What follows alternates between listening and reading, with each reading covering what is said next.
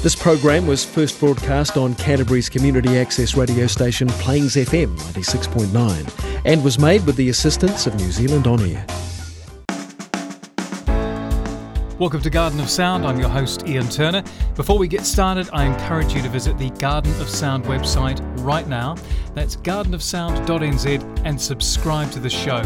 This means new episodes of the show will magically be downloaded to your mobile phone or computer as they become available, meaning you won't miss 1 second of the awesome talent that Garden of Sound features. Speaking of awesome talent, tickets are now on sale for the very first Garden of Sound live gig. It's happening at Littleton Records on Tuesday the 31st of July and will be featuring an amazing lineup of young bands about to make it big on the music scene. They include R3, Class Disruption and ZM People's Choice winners from the Smoke-Free Rock Quest, Better Than Bacon. Tickets are only $8 in advance, and that's a whole night's live music for cheaper than a piece of cake and a coffee. So head along to Eventbrite or gardenofsound.nz right now to get your tickets. Back to the show. Today's guest is Jed Parsons. His debut album Midnight Feast is released today, and some may say it's been 7 years in the making. He's been out playing original music since the Christchurch earthquakes with artists like Hera and House of Mountain, but today he really comes into his own. For your chance to win tickets to one of Jed's concerts this month and a copy of Midnight Feast, make sure you listen all the way to the end of the show for a super easy question. This is the Garden of Sound interview with Jed Parsons on Plains FM 96.9. Jed, what's your first memory of music in your life? I think the one that I'm conscious of is probably sitting with Mum in the lounge, and for some reason I always remember listening to Neil Diamond, which is hilarious. I love I love Neil Diamond because it's so funny, but it still gives you goosebumps. So I still remember listening to Neil Diamond, probably Greatest Hits or something. Mum and Dad had a pretty eclectic taste from terrible to really good. So, yeah. What's your favourite Neil Diamond track? Oh, you couldn't really look past Sweet Caroline, could you? Also, Forever in Blue Jeans, that really gets me going too. Yeah. Money talks, but it don't sing and dance, and it don't walk. Yeah, I'd like to do a Neil Diamond tribute show one day. Were your parents musical, in inverted commas? Do they play any musical instruments, sing? I think that they have very musical bones, but they never really explored them. Like Dad is a showman. If he pursued any kind of art, he would do well at it. Like, he's just hilarious, and when he sings, you just hear him singing around the house, and he does a really good soprano opera voice. You'll hear him from the other end of the house doing Kiri Te Kanawa or so I think, if they explored it, they would be good. Mum played a little bit of acoustic guitar in her hippie days, so that's probably where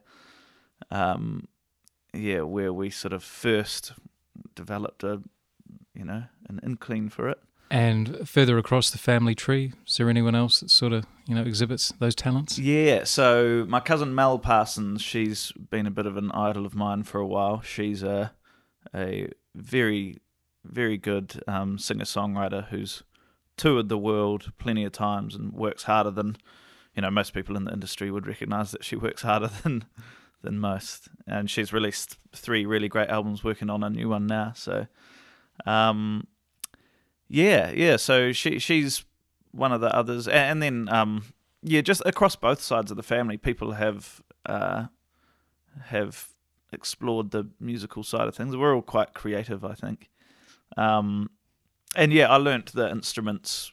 I played drums and guitar and stuff, and it was all I've got 3 older brothers, and they took those up first, so I sort of developed my musical skills just by listening to what they were doing and then copying it. Do you think without that familial music in your life, you would have gone down the music route, or would there be something else? For a long time, since probably the start of high school, is when I realised that I really wanted to do music, and whether that's because of what was in my bones or something I just somehow developed myself. I would probably say it's in my bones. It's in our genes to be creative.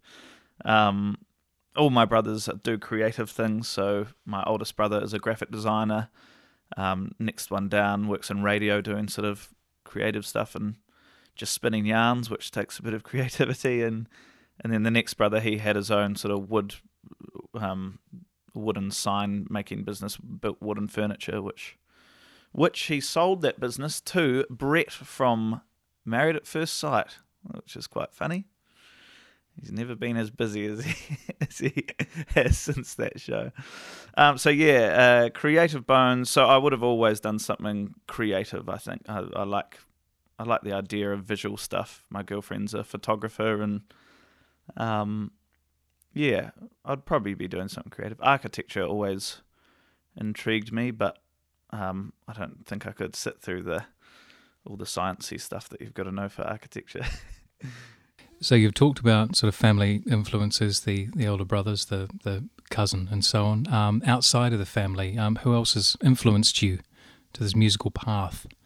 I think there's a lot of subconscious influences, I'm sure, like stuff that I've listened to as a kid, like Neil Diamond and stuff, which I've kind of only in the last couple of years gone back and listened to and been like, actually there's probably stuff in this music that comes out in mine. And I think like things like musicals, like all those cheesy musicals like Andrew Lloyd Webber stuff and that I was a part of in high school, there's some really interesting harmonic movements and stuff in those, which I think have influenced me. But more obviously, I think the New Zealand indie scene has always been a big thing on my radar and probably quite underrated. Like Good Shirt, for example, I just love that music. I think they're so underrated. And the guys from that band, Gareth Thomas and Rodney Fisher, and then Phoenix Foundation and Lawrence Arabia and all those indie pop, indie rock guys and gals, of course. Yeah, it's just, that's a big influence. And then 60s stuff as well, which I probably listened to a lot as a child. So, the Beach Boys stuff, the harmonies and the harmonic movements and all that kind of stuff really gets me going. So what's your chosen musical delivery system? Is it, would you just play guitar or would you sing? Do you play keys or what's your favourite? So when I play live in my band, I'm playing guitar and singing. But I write quite a bit on piano. I'm definitely not a pianist, but I sit down and put my fingers down and sometimes it makes a cool sound, so I can write that way. And I played drums as well. I was probably a drummer before anything, so I played drums in various people's bands and sometimes write from the drums too. Like the first single I released, Get Lost, I think that started with the drum groove, which is I was just jamming and came up with this groove that sounded kind of angular but still pretty solid. And from that I developed the other instruments around it. So just a jack of all trades, really. So going back to influences, you talked about the New Zealand indie scene, at least. Is there a particular artist or a track from that artist you want to play today? Yes, out of all the bands that I'm heavily influenced by, there's like the new ones, Hans Puckett and the Beths, and a lot of really great bands like that. I think I always come back to the Phoenix Foundation, who have been an awesome indie act for a very long time now, and it's been cool listening to their progression. But a track from the Phoenix Foundation.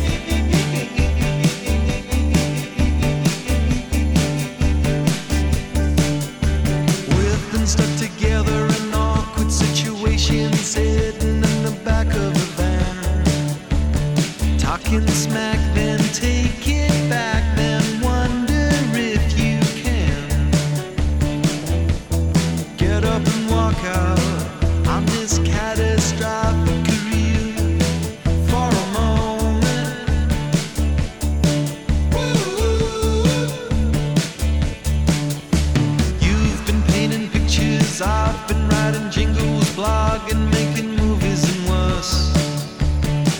Socializing for a laugh and selling, it's a curse.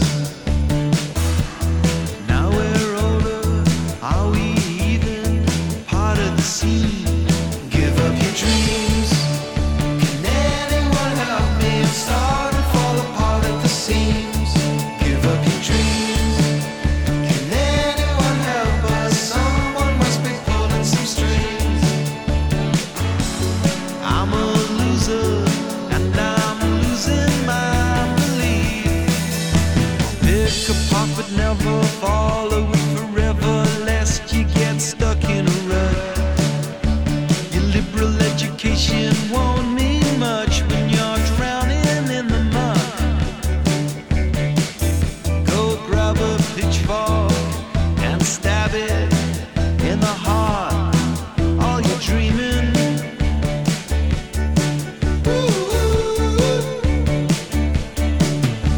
I've been giving up on all my aspirations, thinking about getting a job. How does one transition to a mortal from a god? Ain't gonna make it, so let's break up and move on. Give up your dreams. Can anyone help me? I'm starting to fall apart at the seams. Give up your dreams. Can anyone help us? Someone must be pulling some strings. I'm a loser and I'm losing my belief. Don't let anyone tell you that you're special. Don't let anyone tell you that all your dreams will come true. Don't let anyone say that the world is your oyster. The world is not an oyster. The world is a cold, dark planet floating through an infinite space on a ceaseless journey to its own destruction. And all that we can do about it is be alright about things and get on with stuff. You're not a loser, you're a human. And I love you. I love you. Give up your dreams.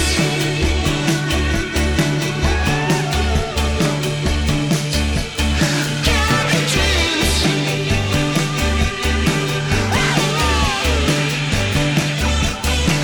up your dreams.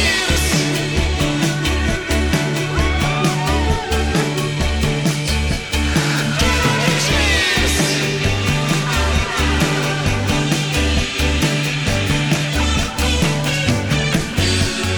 I'm a loser and I'm losing my belief.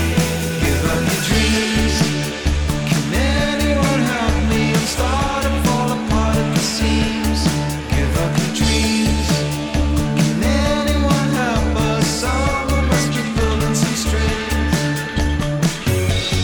I'm a loser and I'm losing my belief.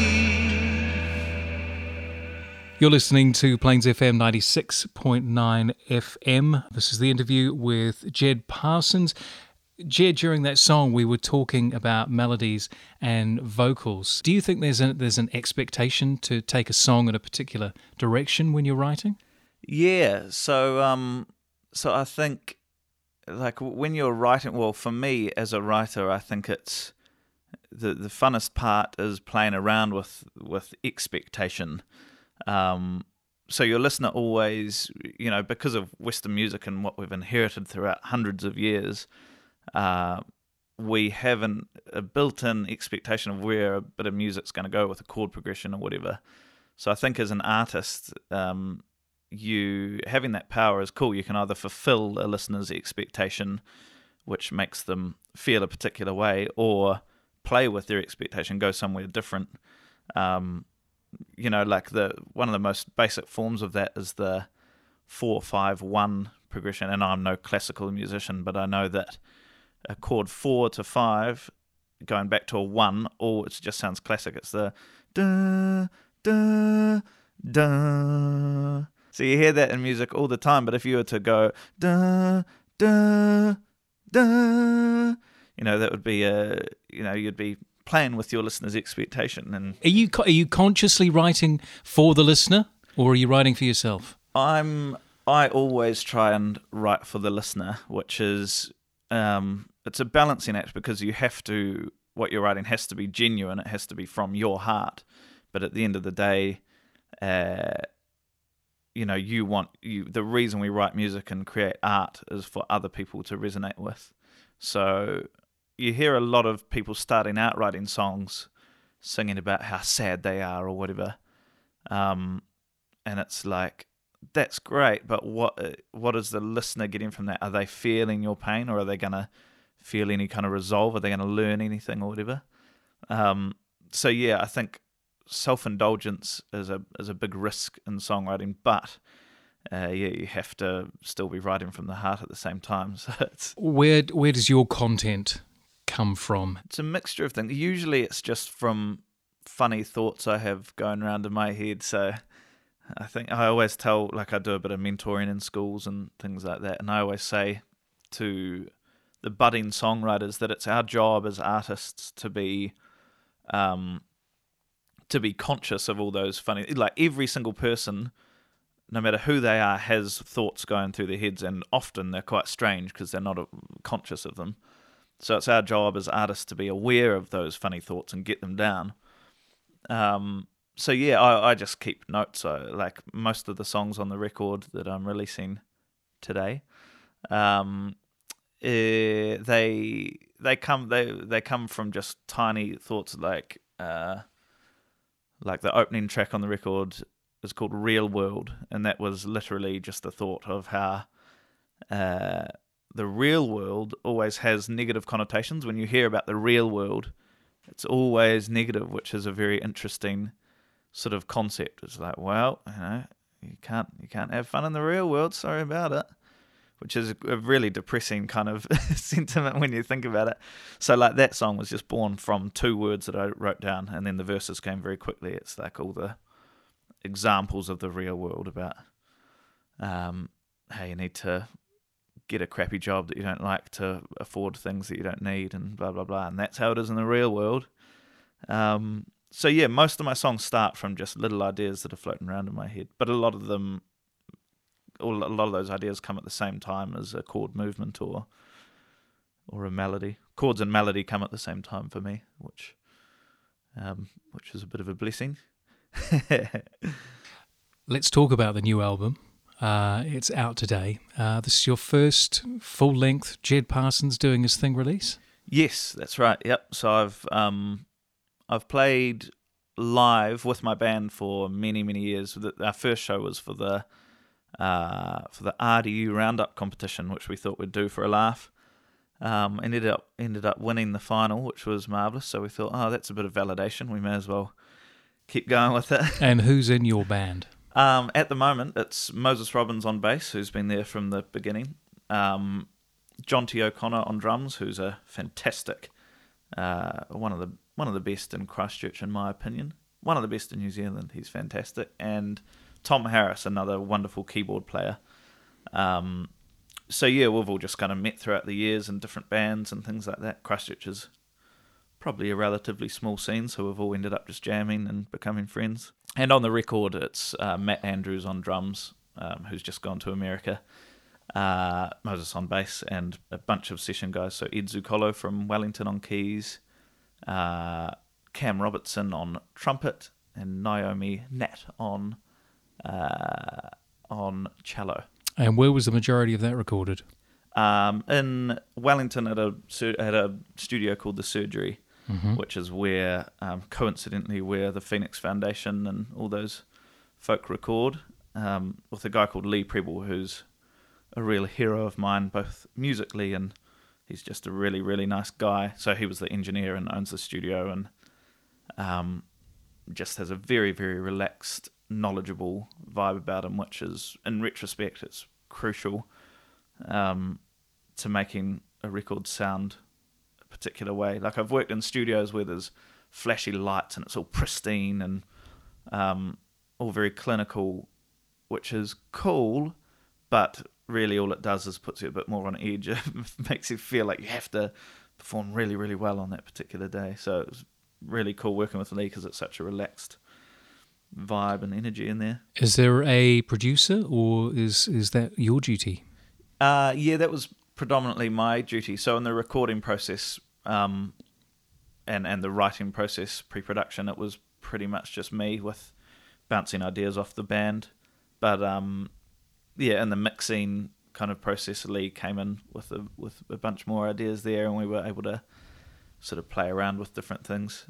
It's an independent release. What's the benefit of being independent? I haven't had any experience working with a label, so it's quite hard to say. But I assume that I have a lot more freedom, and it's very much representative of me and my vibe, and my personality. Whereas maybe working with a label, it becomes a bit more of a product, which it is. But yeah, I don't know. It's an interesting thing, and of course I get to be completely in control of finances and stuff, which is not ideal starting out. I don't think I've ever been this broke in my life, but yeah, at least I know what's happening. I'm fully in control of it. But yeah, it'd be interesting. We sort of we thought for a long time about trying to get an indie label on board or something like that, which I'm sure would be cool. I think the biggest benefit of a label is association. So people see, Unknown Mortal Orchestra or Mac DeMarco or whoever is on this label, therefore this band, I should give them a go because they're on the same thing. So yeah, just association. I think that'd be pretty cool. So Jed can continue to eat and live and breathe and have the necessaries of life. What's the one key thing that you really want to happen with this album, other than just moving a lot of units?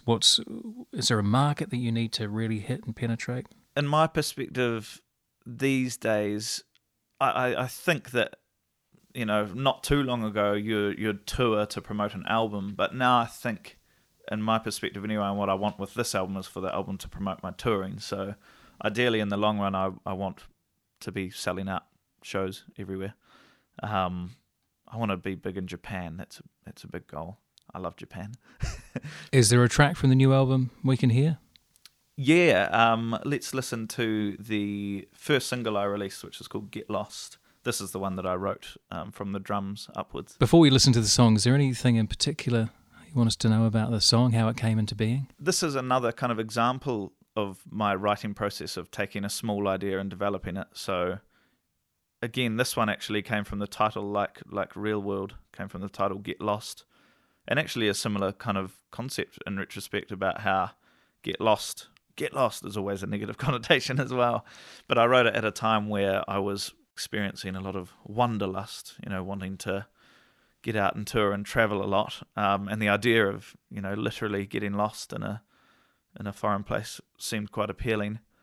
And you see in Christchurch, you see a lot of friends kind of settling down into the New Zealand dream, which is owning a wee house in a subdivision and blah, blah, blah, which I'm sure eventually one day I'll find quite appealing. But at the time of writing the song, I was like, no, I don't really want a mortgage at the moment. Yeah, so it's about getting lost and living life, as it were.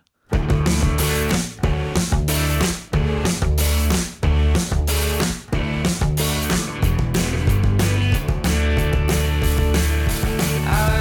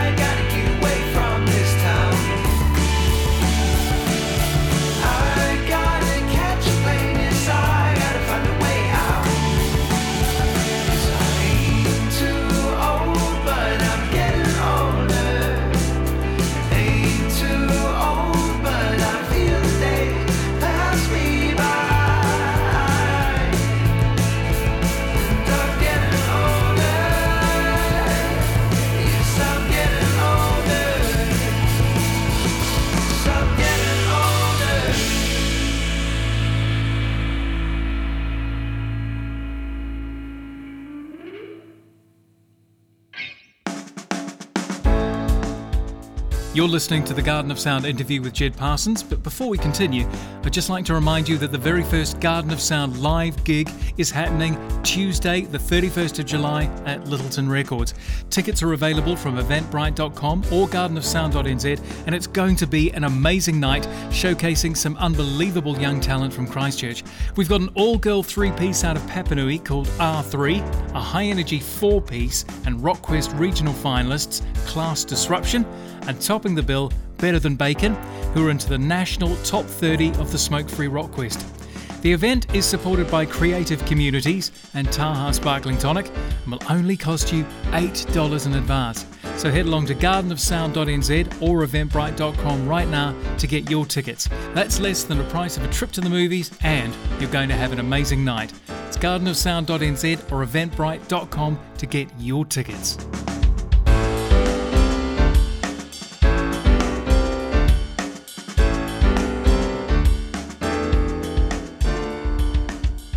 You're listening to Plains FM 96.9. This is the Garden of Sound interview with Jed Parsons. Jed, I want to ask you, what's the first gig or musical event or concert that you paid some money to get along to see? The one that springs to mind was Mumford & Sons, which was actually not all that long ago, and I'm sure there were many, many concerts I went to before that. But yeah, I went to that at the stadium in Christchurch, and I thought... it was cool for the first 2 or 3 songs, and then I was like, hang on, they just write the same song over and over again. They either do dum dum dum dum dum dum dum or dum or they were doing that at the time anyway. I sort of cottoned on to that halfway through the concert and realised why I was getting a bit bored. Is there any a venue or music space in New Zealand that you've played or been to a gig at that's had a lasting memory on you? I like really intimate shows. Like if I go to a big stadium, I just feel a bit disconnected from everything. So shows locally, like at Darkroom or Blue Smoke or Littleton Records, I always connect with them more, and I'd happily pay more for that than a stadium show. And saying that, I saw Paul McCartney at Western Springs just by chance, which was pretty phenomenal. But I guess that was more a thing of seeing a Beatle in real life. You know, if I had seen that in a small venue, it would have absolutely blown my mind.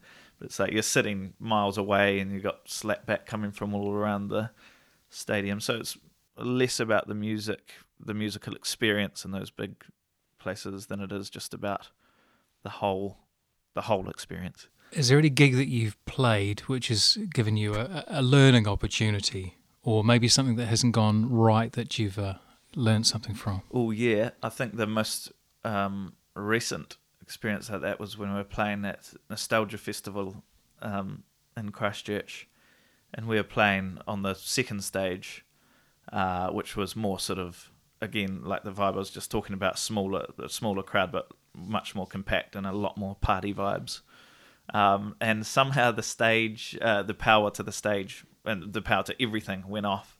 So all we had were the drums. And I mean, we do some relatively outrageous things when we play live and everything goes well anyway, but without power, the drums kept playing, and Matt kind of knew just to keep the show going. So he just kept drumming, and I thought, all right, what are we going to do? Am I going to sort of announce that we're having technical difficulties and come back on when the power starts, or see what happens? So I decided straight away to see what would happen. So I just told Matt to keep playing, and then I did a crowd surf on top of about 10 people who didn't really know what was going on, and inevitably fell down at the back of the place. So I just joined the crowd and started dancing with them, which, you know, kept them all entertained for a bit. And I thought, all right, power's still not on. Got back up on stage and led a bit of an aerobics routine, and then then decided that I should probably go and join Matt on the drums. So we started, and then everybody in the band picked up a bunch of sticks, and all of a sudden we had 5 people around the drums playing different aspects, and then we had people from the crowd come up and join on the drums. So So it just didn't stop the whole way through, right until the power came on, and that was about 10 minutes later. And Okay, so it's only 10 minutes. It's not sort of half an hour of trying to keep the masses. At which, 20 minutes in, we probably would have had to go, okay, see you soon. But no, we managed to keep it going, and most importantly, keep the crowd engaged the whole time. And the feedback after that was that was probably their favourite bit, the big drum solo. And a lot of people didn't even realise that the power had gone out. I mean, obviously, people that weren't that in tune. But yeah, that was a big learning experience, is making sure, you can entertain a crowd in many, many more ways than playing a song perfectly or whatever, and realizing that a live show is so much more than your songs. You have to make them. I mean, when you go along to a show as a punter, you want the beer to taste yummy, and you want a flashy light show, and all these things, they add up to a cool concert, to the point where the music is, it's obviously the reason that they're there, but it adds up to probably half of the experience. Just keeping people engaged is so important, and making sure that they have a good time. Obviously, knowing what to do in those situations has come from experience and a lot of playing. You talked about mentoring young people. What sort of advice would you give now to a young Jed Parsons just starting out? Is there one key piece? I think getting out into the industry as early as possible is crucial, and there's it's underrated. People are still getting the whole way through jazz school and haven't actually played a gig outside of the learning environment. But for me, playing gigs from early on, playing terrible gigs and playing cool gigs, that's the best education I ever got, hands down. I got out on the road pretty early, like as soon as the earthquakes happened, because there were no venues around and nothing going on. I was 2 days into jazz school when that earthquake happened. So, a bunch of friends got together and we started touring. Moses was one of them. And started touring as a band called House of Mountain, and we played some hilarious gigs, so a lot of really cool gigs, and then some gigs to 2 people, and just all over the place. And they were so important. I'm sure we were probably not very good at the start, and we became, I think, quite good at that particular style and moment. So just getting out, and it's more daunting for people in people's heads than it really is. Like if you get together a set of 2 hours of material, you can pretty easily, I think, get a wee set in a cafe or a wee bar. It might not pay that well, but if I wasn't doing those gigs early on, I don't think I'd be confident enough to do a stage dive at Nostalgia Festival when the power went off anyway. What you put out on stage and what you record, should the recording in your mind be an accurate representation of what you do live, or should the recording be something extra special that you might not necessarily get from Jed on stage? In my mind, a lot of people try and replicate it perfectly. In my mind, I think they're very different things. I think if you're listening to an album, hopefully, you're either listening to it at a party, which is kind of similar to a live show, but a lot of people are listening on their own, and they're in the mood to kind of feel something. So you can explore the highs and the lows of it all a bit more, and a lot more dynamic and stuff like that. Whereas if people turn up to a show, they're there, they've got a bit more adrenaline in them and stuff, and they want to be entertained.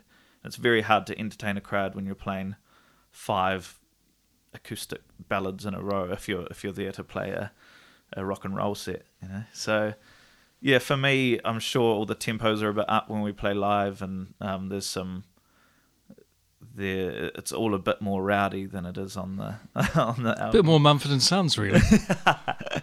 Yeah, that's right. Is there a favourite track which you carry with you, or something you've listened to for a while which you still appreciate to this day? Yeah, as I've gone throughout my musical career, obviously my tastes have come and gone, developed and whatnot. But I think a fantastic representation of everything I've ever liked would be the Beach Boys' Good Vibrations. It's a classic, and just it's got beautiful harmonic movement, but at the same time it's hooky, and it's for the average listener it's a simple sounding song, but there's so much going on in it, which I think is really, really crucial. I would hope for me as a writer that no one would ever listen to my music and go, oh, that's tricky, or anything like that. I would hope that people just enjoy it and hopefully find it sing-alongable.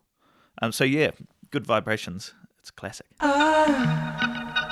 I love the colorful clothes she wears and the way the sunlight plays upon her hair. I hear the sound of a gentle word on the wind that lifts her perfume through the air. I'm picking up good vibrations. She's giving me the excitations. I'm picking up good vibrations. She's giving me the excitations. Good vibrations. She's giving me the excitations. Good vibrations. She's giving me the excitations. Close my eyes. She's somehow closer now. Softly smile, I know she must be kind.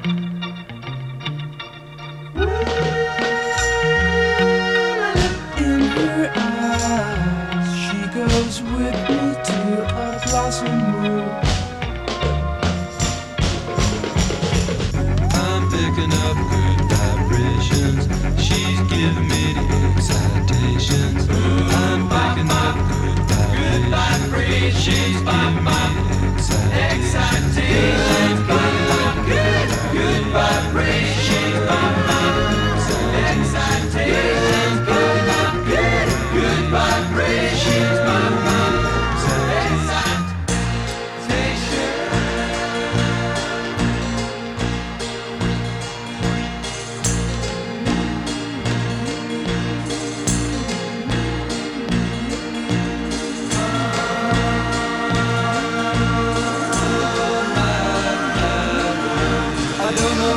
But she sends me there.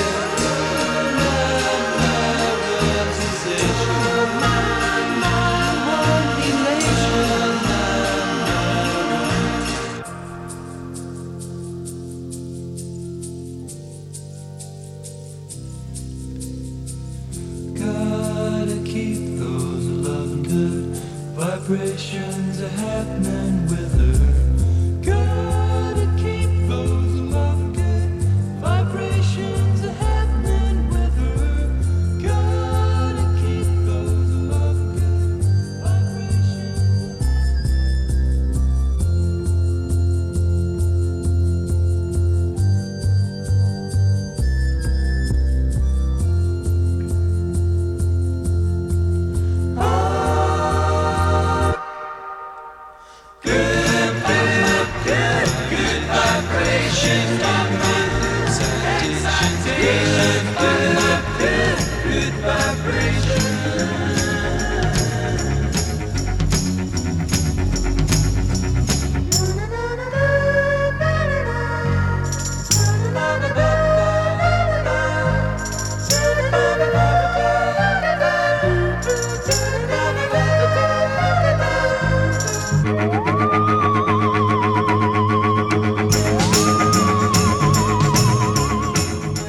You're listening to the Garden of Sound interview with Jed Parsons on Plains FM 96.9. Jed, you were talking about a movie.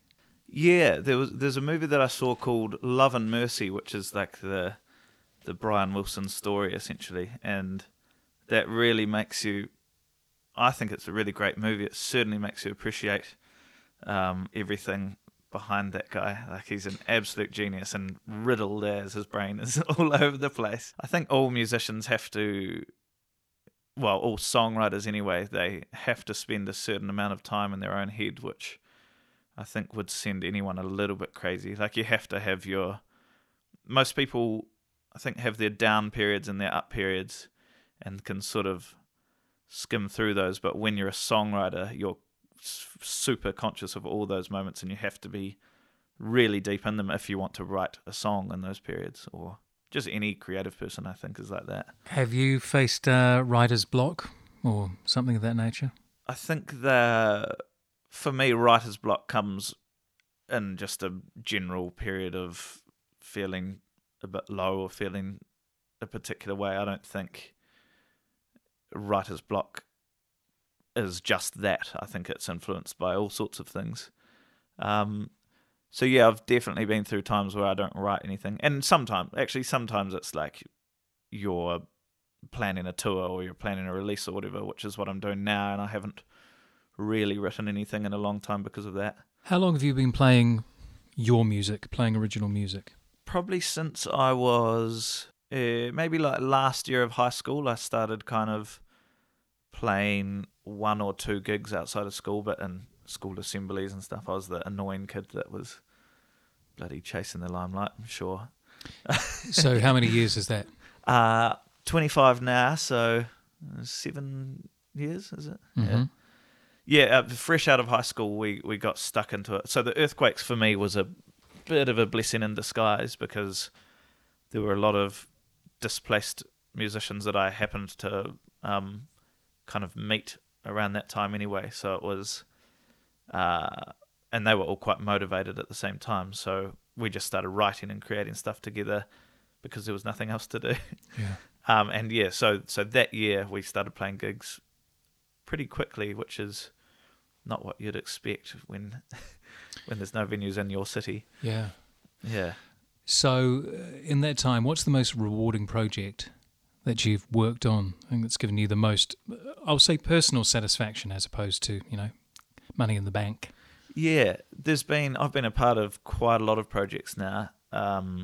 So playing drums in House of Mountain, which is the rock band, that was really rewarding and was the first time I'd sort of really believed in a project and been quite invested in.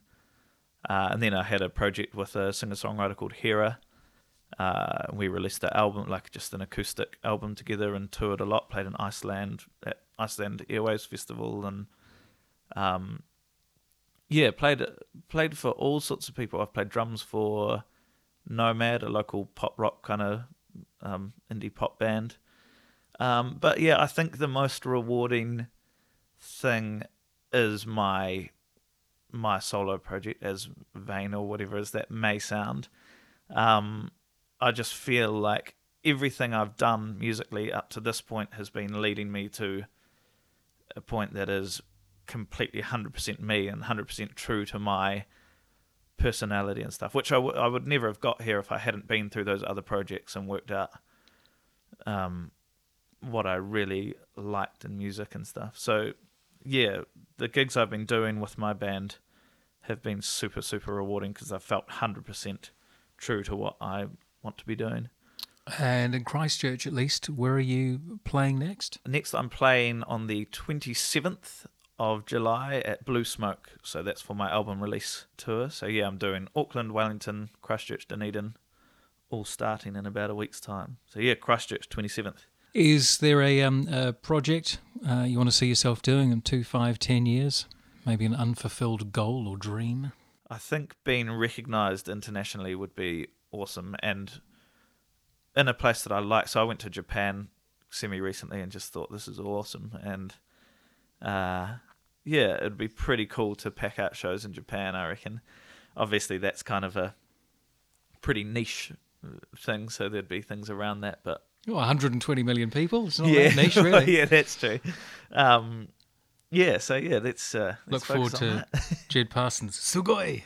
Yeah, exactly. And any particular artist that you'd like to work with down the track? I'd like to work with all sorts of people, but just people in the local scene, so indie pop stuff. If I could collaborate with anyone, there's the bands like I mentioned before, like Hans Puckett. Those guys are awesome, and there's a lot of young guys, but then the old classics like the Phoenix Foundation, for example. I'd be particularly fond of working with them. I think they've got great creative brains, and already work with Lee Preble, who I work with as well. So that would actually be maybe achievable if I've never met them. I'm sure they're lovely people, but they might hate me, so that might be off the cards. Well, we've already listened to a Phoenix Foundation track. Is there another track from another artist that you'd like to take us out with today? Yeah, I think a huge influence in the last sort of 5 years maybe would be a band called Unknown Mortal Orchestra, which is Ruben Nielsen, who was from Mint Chicks and Kiwi indie fame. They, particularly their first 2 albums, just had a massive impact on me because they are so interesting, but they're so hooky. All their songs are so hooky, and like for a long time at the start of my songwriting career, I would be writing quite cheesy stuff that I would end up hating, and Unknown Mortal Orchestra kind of taught me that you can write hooky, major tonality songs and still have a sense of cool about them, which I don't know if that's reflected in my music. I'm too close to it, but it made me less scared of writing hooks. I think a lot of people, especially educated musicians, they shy away from pop music or hooks because they're too simple, and they're too uptight to write something that's sing-alongable. But yeah, Unknown Mortal Orchestra has taught me not to be afraid of the hook because it can still be cool. So all my music, the number one for me is hooks. I don't particularly enjoy music that I can't, get right stuck into. Yeah. Thank you for being on the show today, Jed. Thank you very much for having me. It's been a pleasure.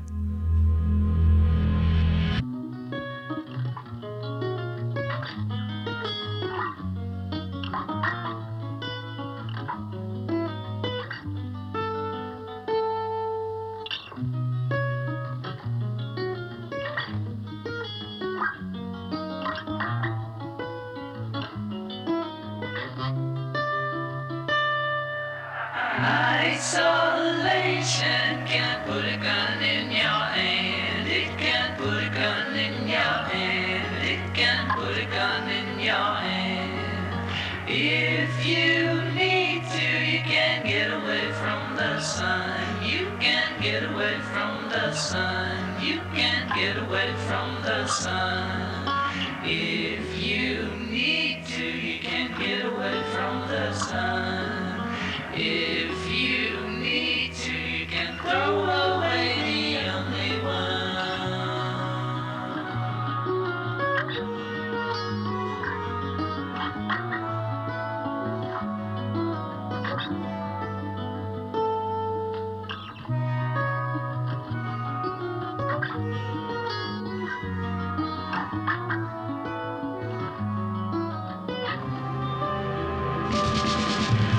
I'm so tired, but I can never lay down my head. I can never lay down my head. I can never lay down my head. I'm so lonely, but I can never quite reach the phone. I can never quite reach the phone. I can never quite reach the phone. I'm so lonely, but I can never quite reach the phone. So lonely, you gotta eat my popcorn all alone. Yeah, yeah, yeah.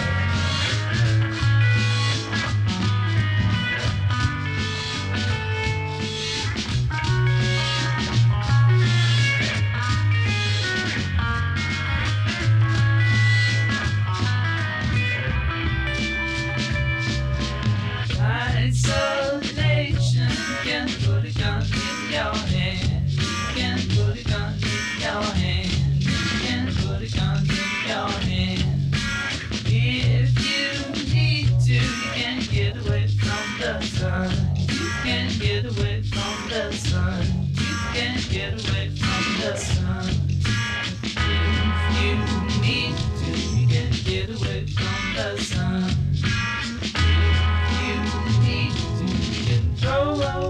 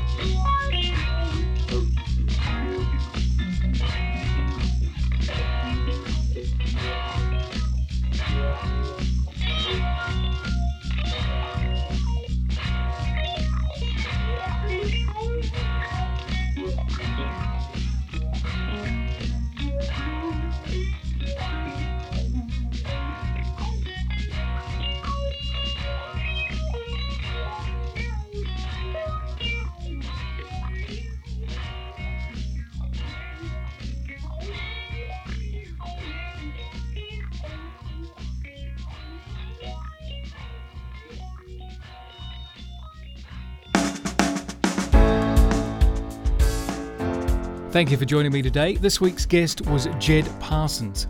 You can find out more about Jed and listen to a show-specific playlist made up of all the tracks Jed talked about today, and more details about his new album Midnight Feast and the Midnight Feast tour by visiting gardenofsound.nz. I mentioned at the start of the program there's a pair of tickets to see Jed Parsons live and a copy of Midnight Feast up for grabs right now.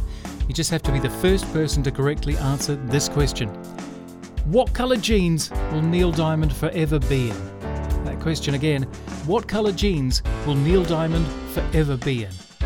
Head along to gardenofsound.nz right now and look for the Win tab. The first correct entry will win a pair of tickets to see Jed and a copy of his new album Midnight Feast. And please do get your tickets to Garden of Sound live before they sell out. It's happening Tuesday the 31st of July at Littleton Records. Tickets are available right now at gardenofsound.nz or eventbrite.com.